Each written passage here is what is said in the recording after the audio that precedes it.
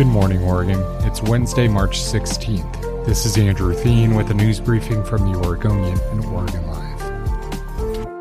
The top Portland bureaucrat tasked with planning for climate change and sustainability issues is taking a six-figure severance and is leaving her post in a matter of weeks. Andrea Durbin, a longtime leader in environmental advocate circles, had worked for the city for just 3 years. She's agreed to leave her gig as director of the Bureau of Planning and Sustainability on April 6th. Durbin is receiving a $195,000 severance package. Her bureau oversees many issues, including the voter-approved Portland Clean Energy Fund, which puts a 1% tax on large companies to pay for carbon reduction measures and job training programs. That fund has been in the crosshairs thanks to an Oregonian investigation in December that found it awarded a $12 million contract to a nonprofit whose leader had a long history of financial misdeeds and unpaid taxes. Just last week, a city audit determined the program has generated more than $185 million, nearly double its original estimate, but had few oversight mechanisms. Durbin took the gig when the Bureau was overseen by Mayor Ted Wheeler. Commissioner Carmen Rubio now oversees the Bureau. Rubio said that Durbin was not terminated for cause. Durbin said she wanted to spend more time with her family before her daughter goes to college.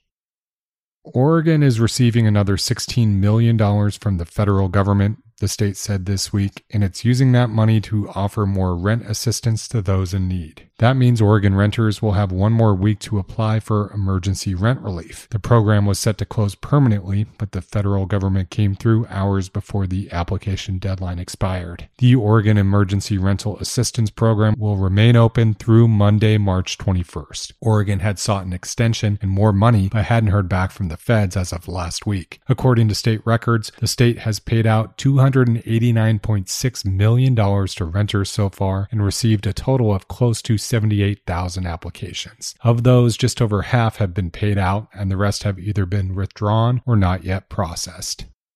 The Washington County District Attorney's Office chose not to pursue a misdemeanor harassment citation involving former Portland Timbers player Andy Polo. That's according to a June 23rd decision obtained by the Oregonian and Oregon Live through a public records request. Timbers officials were on the scene for an incident May 23rd when Washington County Sheriff's deputies were called to the Beaverton residence of Polo and his now estranged wife, Genesis Alarcon, following a dispute that deputies said resulted in an abrasion on the woman's wrist. Alarcon did not pursue the citation stemming from May 23rd, and documents confirm that Washington County DA Kevin Barton didn't either, citing insufficient evidence to prove offensive physical contact with intent to harass or annoy Alarcon. The club did not suspend or take action against Polo based on that incident, and the Timbers extended his contract in December. The team is under investigation by Major League Soccer for whether it should have reported that incident to the league at the time.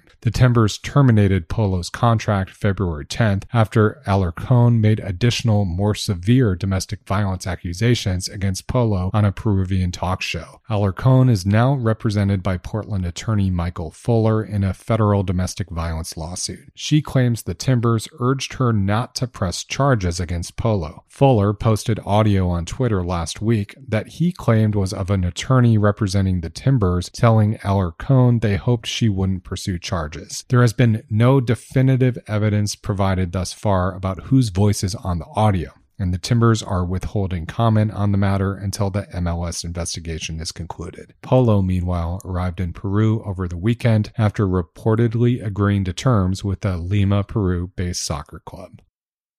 Pono Brewing, a small and creative brewery known for its fruit-complemented beers such as the Pineapple Express Kolsch, is opening its first tap room, and it will be in a pretty important Portland beer space. Pono will open in the original Laurelwood Public House in the Hollywood district. The building was most recently home to Columbia River Brewing, but was made famous by the family-friendly Laurelwood more than a decade ago. Pono gets its inspiration from the lifestyle and ingredients of the South Pacific Islands. It hopes to open the family-friendly Northeast Portland Brew Pub in the spring.